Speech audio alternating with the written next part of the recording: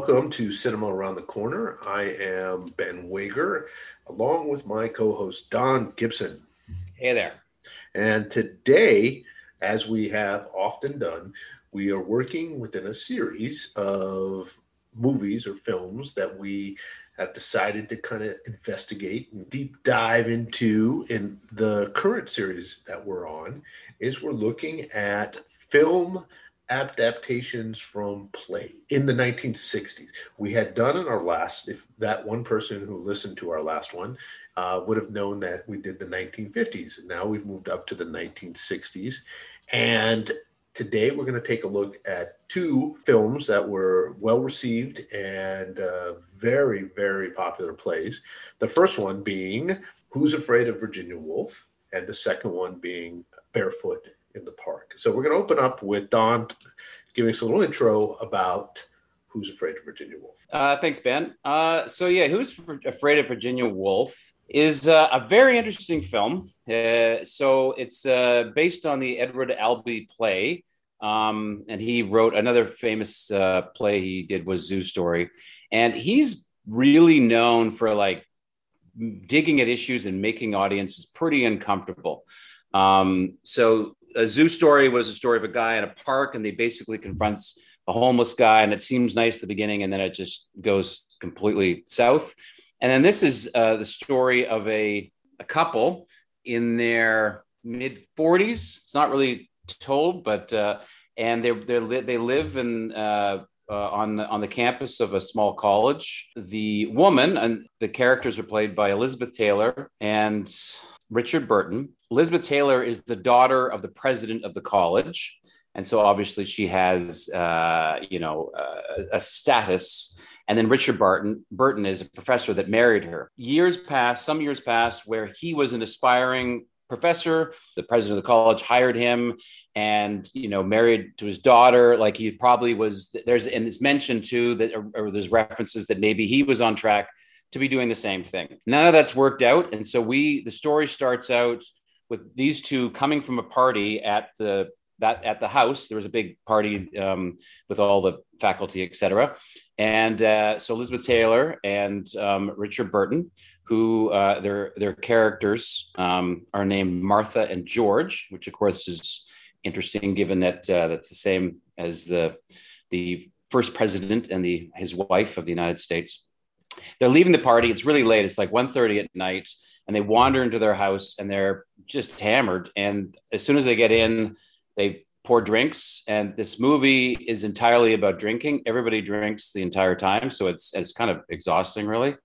And then we find out a young couple that has just come, a guy that's a younger professor, played by George Segal, and his wife are coming for a visit. And this is getting home at 1:30, and they're going to show up at like 2:30 at their house. And so this is sort of the extraordinary narrative that's set in, and basically it's that night. And so we have a preamble of about 10-15 minutes with just the two of them, and then George Segal and his wife show up and they're offered drinks, and then Martha and George just start yelling and arguing at each other, insulting each other.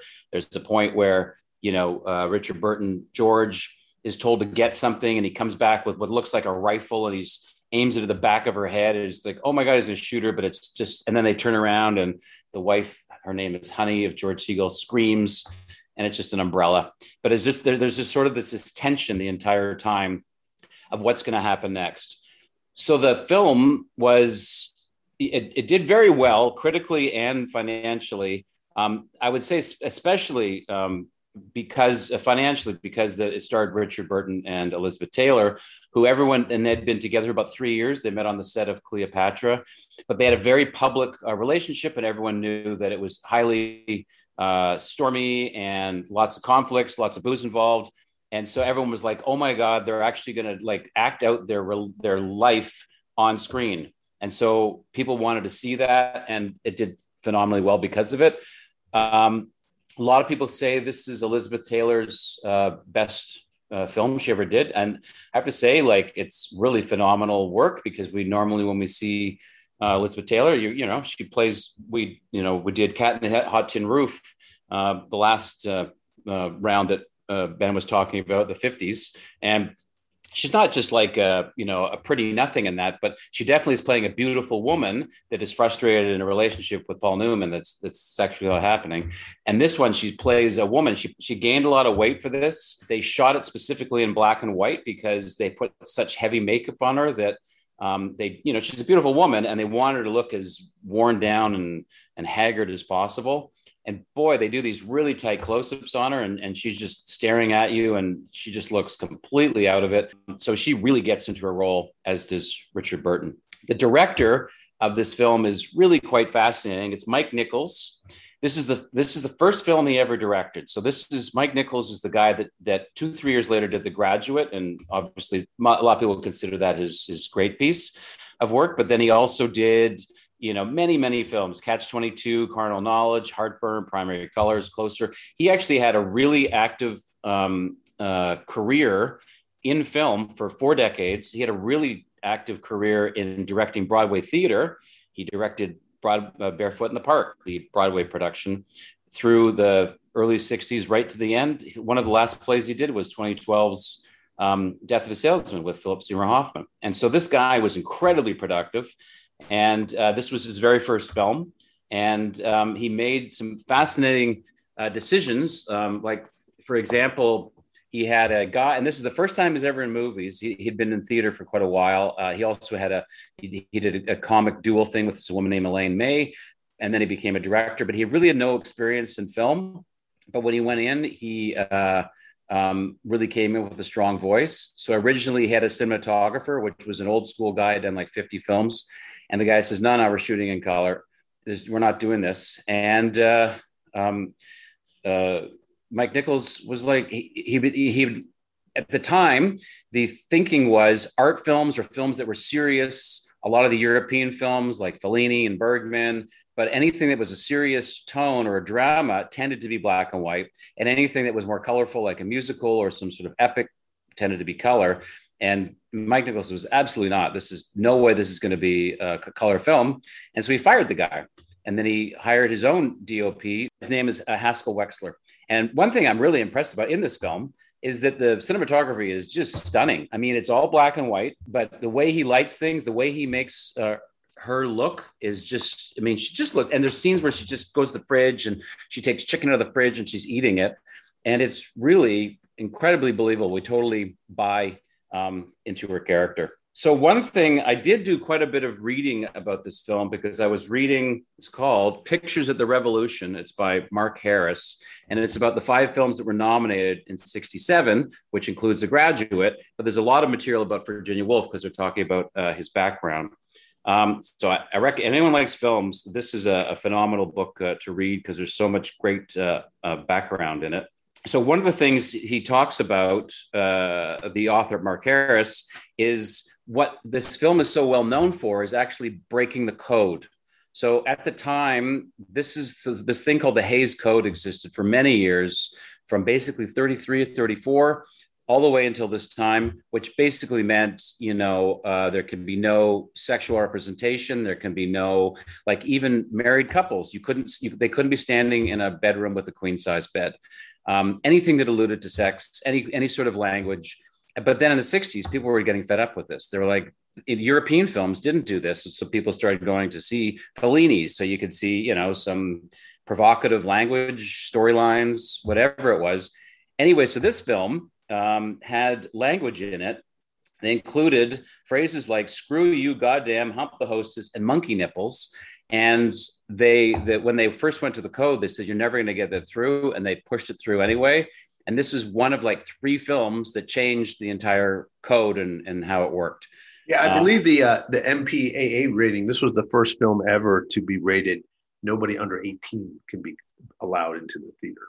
This was one of the first films to have that happen. And I agree, when we were talking about Mike Nichols, who is one of my favorite directors of all time, my parents loved The Graduate so much that they actually named me after the main character of that movie, Benjamin Braddock. So that's my first name comes from that movie. And big Simon and Garfunkel fans. My mother went to high school in Flushing, Queens with Paul Simon. So a lot of connections to Mike Nichols in regards to that area. I do think that the cinematography was amazing, especially, some of the non-conformist shots that you saw. Like they did a lot of over the head from the ceiling looking down. And that was something that I noticed as being unusual even for that time. As you said, there was a lot of tension in regards to the relationships of the characters. And man, that was very authentic.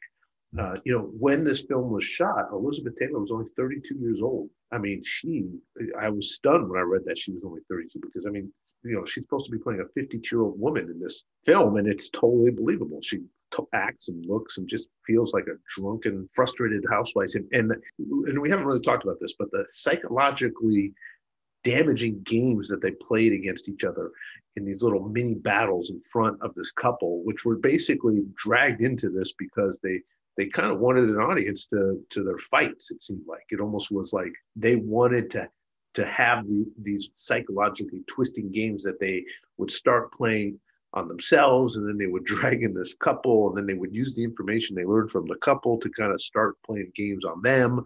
And it was so dysfunctional. It reminded me of, many of the times I've read about the darkness of academia culture and how, they're so straight-laced during the week, and then they just kind of let loose with these just total craziness that we started to see developing in the 50s and 60s on campuses. And there was a real dark side to that. And the image of the schools were so important, but these people would have these really crazy experiences in their private homes and these house parties and things like that. And I think that was really captured well in the brevity that could be people could drive each other to in regards to these environments where they're so repressed in much of the time, and then they let loose on the weekends, and it's all binge drinking and wife swapping and all these things that we kind of are represented in this film. That was reflected, I think, also in the real culture of those campuses, especially in those high-end liberal arts colleges that were really stuffy in regards to the rigid code that their faculty had to live under. The funny thing is, I teach film, and you show film from a ways back, and the kids are like, it's an old movie, it's no big deal. You show this film, another film that comes to mind is Glengarry Glen Ross. It's relentless, and I've shown both films, and then the kids after 20 minutes is like, what is going on here? Like, this is incredibly intense, and that underbelly, that idea is incredibly well delivered in this film. It's definitely not the kind of film you want to see and you're just going to relax, because you probably need a good hour and a half to decompress afterwards, because it does not let up. There's like maybe 5 minutes to the end where they're kind of nice to each other, but they've just beaten each other to a pulp essentially. And now they're like, okay, we're going to go to bed, and probably tomorrow night we're going to start the whole damn thing over again. But it's incessant. And the way these two, my guess is what Burton and Taylor do in this film didn't do anything for relationship. It probably made their relationship a lot worse. And, I know they divorced, at least remarried twice, maybe it was 3 times, but I don't think doing this film helped their relationship in any way whatsoever. If you look at the, their contracts for this film were really difficult for Mike Nichols, because they had a contract. They didn't have to do anything before 10 o'clock. Like, other people were getting up at the crack of dawn for makeup and costumes and set and everything. And they could just stroll in at 10. And then they had a uninterruptible lunch contract. And then they could stop shooting at 6. So they were going out and having these big social lunches, and they were apologetic, but they sometimes didn't come back at 5, and their contract was like they could stop shooting at 6. I mean, when they were on set, they were very professional and they worked very hard. But man, this was the most expensive black and white film ever shot up to this date. I think it was mostly because of Burton, Elizabeth Taylor, and Albert Albee. Is that his name? Albert Albee? Yeah, Albee. Yeah. They're Barbell. I think it's Edward Albee. Edward Albee, yeah. Yeah, their salaries were like $6.5 million alone. So it was for Mike Nichols, it was a very difficult shot. And he also admitted later on, as he became more experienced as a filmmaker, that he insisted on shooting this at a real campus, but the reality was that he realized that he could have just had this all as sets and nobody would have known the difference. They did shoot part of it on a set, but they did the last part of the shoot on a campus. And he said later that was a waste of time. Yeah. Yeah. So I think he learned a lot through this experience. George Siegel was very good. Both of the supporting actresses, the actor and actress. Sure. Sandy Dennis is her name. Sandy Dennis. She was really strong. And, you know, the intensity of that set. I mean, she was pregnant at the time of this film and had the miscarriage on the set. And so, you know, obviously there's a lot of stress and, you know, probably a lot of grinding days that really took its toll on these actors. Well, and she and Taylor won for the Oscars, and then Wexler won the cinematography, and then there was like 13 nominations. There was a couple other awards. This is the first film that might have been the only film ever that has received a nomination for every category that it was qualified for. Yeah. It was well received. Every member of the four leading and supporting, they were all nominated.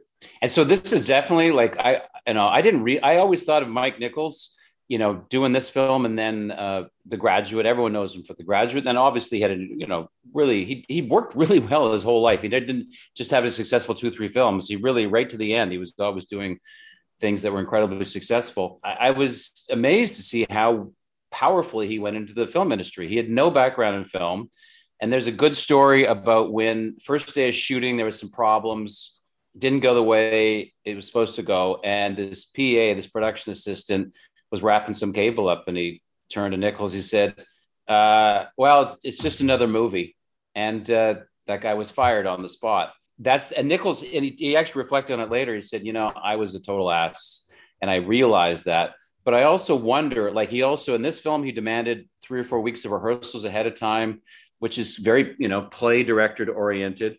The amount of time, The Graduate is just a fascinating film for that. The amount of time and energy they put into casting and rehearsals, et cetera. And so I think this film and The Graduate stand up very well today. I know we're talking about The Graduate, but that's the second film. Those are definitely I guess they're dated in a little bit, and there's some sort of aesthetic that's a little bit different, but I would recommend, as long as you can put up with it, because it's a tiring go, but it's great acting, great storytelling, beautifully shot. And one thing I do really like about the film is it does feel a little bit like a play. This is one thing I'm interested in. What we're doing is we're looking at plays adapted to films. But this one, it goes outside a little bit. There's a yard. They go driving when they're totally drunk, which is great. They go to a bar and dance a little bit. They're really in the living room and the bedroom of this house. So I can see it looks like a play they've expanded the environment a little bit, but it feels totally like a movie. Like I didn't feel like I was watching a play adapted into a film. I really thought I was watching a film, the way it was shot, the way it was structured. Recommended highly. Yeah, you know, and you mentioned Mark Harris, who, you know, is somebody we would love to have him on our show. Yes. Mark Harris, if you're listening, please know you're always invited to come and please speak to us. Great because, book. You know, I also want to pitch his book. He wrote a book about Mike Nichols, Mark Harris, and there's a lot of really interesting information about this film, along with, you know, Mike Nichols' whole life, which is fascinating. He has a fascinating life. You know, Pictures of the Revolution, great book, but also Mike Nichols' biography written by Mark Harris, also a great book to read. I'm going to read that. I didn't even know. This movie, if you haven't seen it, definitely give it a shot. As Don said, it definitely a work has held over. You know, it's been almost 60 years, I guess, right? It's 66. Yeah, we're getting there. Yeah, or 56. A great challenge would be to have a drink every time Liz Taylor has a drink and see if you can pull that off. Yeah. Oh, yeah. Great drinking game. Drake, and also if if you're not having a good relationship with your wife, this will make you realize that it's not as bad as you think. So anyway, all right, well, let's I think we can move on. The next movie film that we're looking at is Barefoot in the Park, which was released in 1967. It's based off a Neil Simon play. He wrote the screenplay, and it was directed by Gene Saks. And it starred Jane Fonda, Robert Redford as main stars, and then the supporting actors Charles Boyer, and then Mildred Natwick, and both well-regarded actors. Mildred, I believe, also played the same role, and Robert Redford played the same role in the play. Interesting enough, this play is kind of a play about the changing roles and dynamics of society, going from more of the traditional 50s and moving into more of the 60s, and the partnership or relationship between a husband and wife, the evolving difficulties that can happen with newlyweds in this time where, we're seeing an empowerment of women in certain areas, and becoming more of a stronger part of the decision making, and maybe how that is reflected or frustrating. And so this film is, basically, we have these newlyweds, Jane Fonda and Robert Redford, and he's a very successful lawyer, up and coming lawyer, and they recently marry, and they stay at a hotel for their honeymoon. I think it was the one of the ones on Central Park. I can't remember which one. And interesting enough, they stay in the room and it's implied that they're just having sex for like 6 days straight or whatever for their honeymoon. And there's some very scanty scenes. Jane Fonda is very sexual in this movie, and Robert Redford tends to be more the, stiff upper lip career guy. And the adjustment of when the honeymoon's over for her shows that this isn't the person that I thought he was, and there's some questioning. But in the hotel, there is a funny scene with the maid where she's saying, basically, do you believe this? And she's like, honey, I don't maid or something. And that ended up that the person who that was, which I barely recognized, but I did, was Doris Roberts, who was Everybody Loves Raymond, the mom on Everybody Loves Raymond. And she had probably in the start of her career or somewhere in the middle of her career, she had that little role in there. And I was like, oh my God, that's Ray Romano's mom in his comedy show. So that was, I really enjoyed, that was like a big thing for me to identify that actress, because, she was big, very, very famous later in her life playing that role. So they get out of the hotel. She's responsible for finding an apartment. She gets this horrible 6-floor walk-up apartment. There's a lot of running gags on. Since it's a Neil Simon comedy, there's a lot of gags on things like the walk-up and the stairs are killing everybody as they come up. Interesting enough, when they become an international film, and in France, they had to move the apartment up to the 10th floor for the dubbing because in Paris, apparently, having a 6-floor walk-up is nothing. Everybody had to do that, so they wouldn't have thought that was funny. So they had to push it up to the 10th floor to make it funnier. In Paris, they're in much better shape, I think, than Americans. But so, there's a weird, eccentric neighbor who, he's an older man who's, a bit of a Don Juan with the ladies, but, has to use their apartment to get into his because he's behind on his rent. So he has to walk along the roof of the building, kind of on the edge, past their apartment to get into his window. And so they get to meet him. And then the mother, Jane Fonda's mother, is a big role in this. And basically those 4 characters are kind of the core of the play. And Robert Redford, who I wasn't really impressed with him in this film, to be honest with you. Maybe it's the character and the way it's written, but I felt that it was just a little bit too straight-laced and deadpan for me. That, knowing Robert Redford as an actor, I just felt like he played the role on Broadway, and was very surprised when he got offered the film role. He wasn't expecting that to happen. His understanding was that didn't usually happen, but they offered him the role. He took it. He had not been successful in his last few films when he had tested out Hollywood, and wasn't really interested, but he moved on, and he was considered very solid in the film. I thought Jane Fonda was amazing. I thought she really, really filled that character out well. And she just showed a lot of charisma on screen. I was really impressed with her as an actress in this film. But I think the real scene stealer was the neighbor, Boyer's character.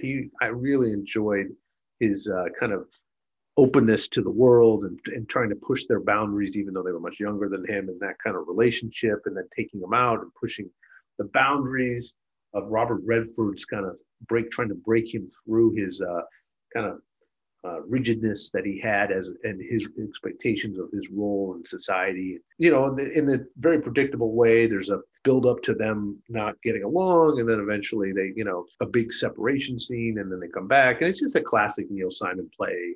I think it's not overly complicated.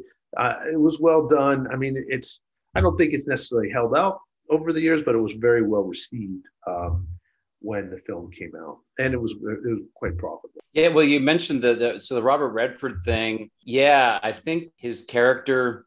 I mean, the thing about Robert Redford is he's a beautiful specimen, and that's a lot of actors. And so is Jane Fonda. I guess Jane Fonda's got more, whatever acting chops or something.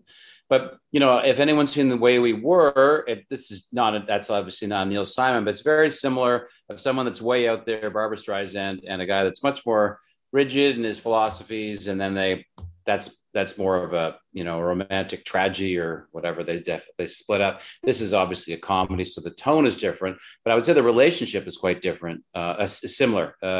Barefoot and Way We Were, and they're both spending on the edge of Central Park a little bit as well. So I was kind of surprised at how similar aspects were. So yeah, and it's interesting. I just want to get the Robert Redford thing. He originally was cast to do Graduate, and they all thought that he was going to be it because he looks like a California surfer guy. And Dustin Hoffman does not. And everyone was really surprised that Dustin Hoffman got that role because he looks, he's Jewish and he doesn't really look like the California boy. But anyway, just to get back, Robert Redford's look definitely works really well for him. I don't know if I'd ever call him a great actor. He always just sort of stands there and looks heroic or beautiful. And I don't know if he really does much more. I'm not he started Sundance and everything. He's certainly done a lot of, he's been involved in the production of a lot of films. He directed Ordinary People, but I don't know if I could name a Robert Redford film that I thought he nailed that film. And I just see this as a typical Robert Redford performance. I disagree. I think he's got a great sense of comedic timing. And I think movies like Butch Cassidy and the Sundance Kid, The Sting, I thought he was very good with Sting. And there was a movie that came out a little bit later called, I think it was called, was it Sneakers or? Oh yeah, Sneakers. He was in Sneakers. There's a huge cast in Sneakers. Yeah. And that I thought he was very good in that as well. And also what's the one he did with Dustin Hoffman as the two reporters? All the President's Men. All the President's You're right, actually. Fantastic. I stand correct. All the President's Men is a good film. I think that unfortunately some of the character choices that he's had to take have created that, depending on his looks and not necessarily a strong depth of character. But I think as he developed as an actor and got to be able to pick those roles a little bit, be more a little selective, I think what we saw a real development in him focusing on the characters and producing very strong roles. Well parried. I agree. Butch Cassidy, and I don't know the Sting. The Sting's okay, but and President's Men are two solid films that he does well. Jane Fonda, I don't know how you can defend her in this film. She's still alive. She must be so upset looking back at this. She shows her what you said something about her qualities as an actress. Yes, every once in a while she's walking around her bra, and I guess those scenes are pretty good. I thought she was so annoyingly clingy, and I know it's Neil Simon comedy. I get the jokes of there's the constant how high up the apartment is, and then the newspapers being stacked, emphasizing how much sex they're having. I know there's all these like one-offers, but to me came across as this really shrill, difficult person. I mean, he came back from his job. He got this great trial to be involved in, and he just had to work that night. And he wasn't like really a difficult guy. I prepared for the court tomorrow. You're confusing Jane Fonda with the character that was written. I mean, she plays this spoiled, sheltered child who finally getting to kind of spread her wings after she got married, because that was how things worked back. And I thought she nailed that. I mean, she played that exactly. She played that. Yeah, because you didn't like the character doesn't mean that it wasn't played well. And so I just want to point out that she played that person, that those women at that time, that was the way they worked. You're a perfect little pretty woman, and then you get married, and then you can kind of be a voting wife and set up and support your husband. And then, be also on the other side of that is the little sex kitten kind of role as well. And she was trying to play those roles, but then also realizing that she wanted her own choices and things. And there was a real battle. And I think there was some layers to that character that you might be dismissing because you just didn't like the character. No, I'm not. I'm not dismissing you. I'm just saying Not dismissing me. I'm not saying you're dismissing me, because what dismissing I'm Jane saying is Fonda. very valid. For me, like, listen, Paul Simon clearly, this is Paul what he does. Simon or He Neil does Simon? not Paul Simon, Simon, Art Garfunkel. No, Neil Simon. Neil Simon is known for farce. This is what he does, and California Suite, Biloxi Blues, Plaza Suite. There's a whole bunch of them. It's all about timing. It's all about coming. It's all about entrances and exits, and just the zany energy of what's going to happen next. And like, for example, the upstairs neighbor is this guy that's like 60 something, and has to climb a ladder to have this crazy little suite that he has. And so there's these very clear Simon jokes that are, he also did the Goodbye Girl. So his tone, I have no problem with his tone. I really enjoy it. But this seems to me that maybe it was great in the theater because there's all these entrance and exits. There's all these like laughs. But as many of the reviewers talked about the film, the play and the film, there's no story. There's just opportunities for like gags. And I kind of thought it was him trying to like just finding his craft. I think he had a couple of plays to go till he really was good at it. Because for me, I was after half an hour, I was like, okay, is there really another hour of this? Because this isn't going anywhere. Well, I think, as I said, I don't think that this film carried well. And I think No. there was a lot more humor to it, to the people who saw it at that time, and they connected to those characters and understood that life a little bit better. And it's something that you and I have not had to experience or live in that time. And it might not necessarily have resonated in regards to the way that those characters were written. It would have just seemed like a dated slapstick kind of Neil Simon experience. It doesn't carry past that moment for me personally. And that comedy and that genre of comedy is something that my family connects to from New York, and there's familiarity to it to me that I found very amusing. And I thought that the way that Jane Fonda chose to play that character, she nailed the character that Neil was trying to write, and the choices she made, I felt were real. I didn't think Robert Redford played his character that well, but I don't think his character was that developed anyway. It was just there, the straight man and the bits. And I thought the other supporting actress, she was very strong as well. And I think she might have been nominated, I think, for. He was. Overall, it's just a light comedy that, if you missed it, you missed it. If you saw it, you saw it. Anyway, so I think this film, compared to Virginia Woolf, is you have to make excuses for this film for people to watch it. Whereas somebody at Virginia Woolf, I would just warn them and say, hey, it's 2.5 hours of people arguing. I don't know if you're up for it, you'll love it. But this film, you have to say, it's from 67, that's different. Like for me, there was no real interesting camera angles. It looked like a film, like a film of a stage production. I mean, they have some outside scenes with a couple of car driving and there's the park scene and the barefoot in the park thing, the most exhaustingly simplistic metaphor that it's like, stop pushing me on this metaphor of running barefoot in the park. But it is, in terms of the films we're doing, Mike Nichols directed the Broadway production, huge success with Robert Redford. And then another play he did like a year or two later was The Odd Couple, obviously became a successful film. And then the same director, Sachs, did Barefoot and Odd Couple. So I'm fascinated by all the tight the community is. And they're all just like kind of working with each other on all sorts of different things. And Mike Nichols and Neil Simon were very tight as well. I mean, they knew each other, interacted as well. If you read Mark Harris's book, you'll see a lot of connections between the two. Well, basically at the time, anything that Mike Nichols touched was gold.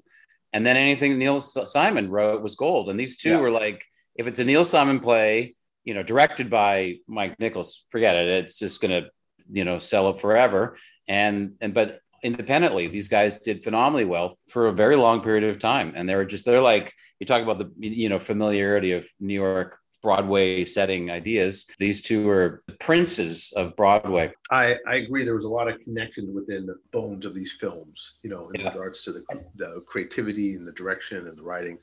All right. Well, I think we covered these two very well. As we move on into the 1970s, we're going to explore this relationship between adapted films from plays, and we'll let you know on our next episode of Cinema Around the Corner what those films will be. So have a good day, and we'll see you next time. See you later.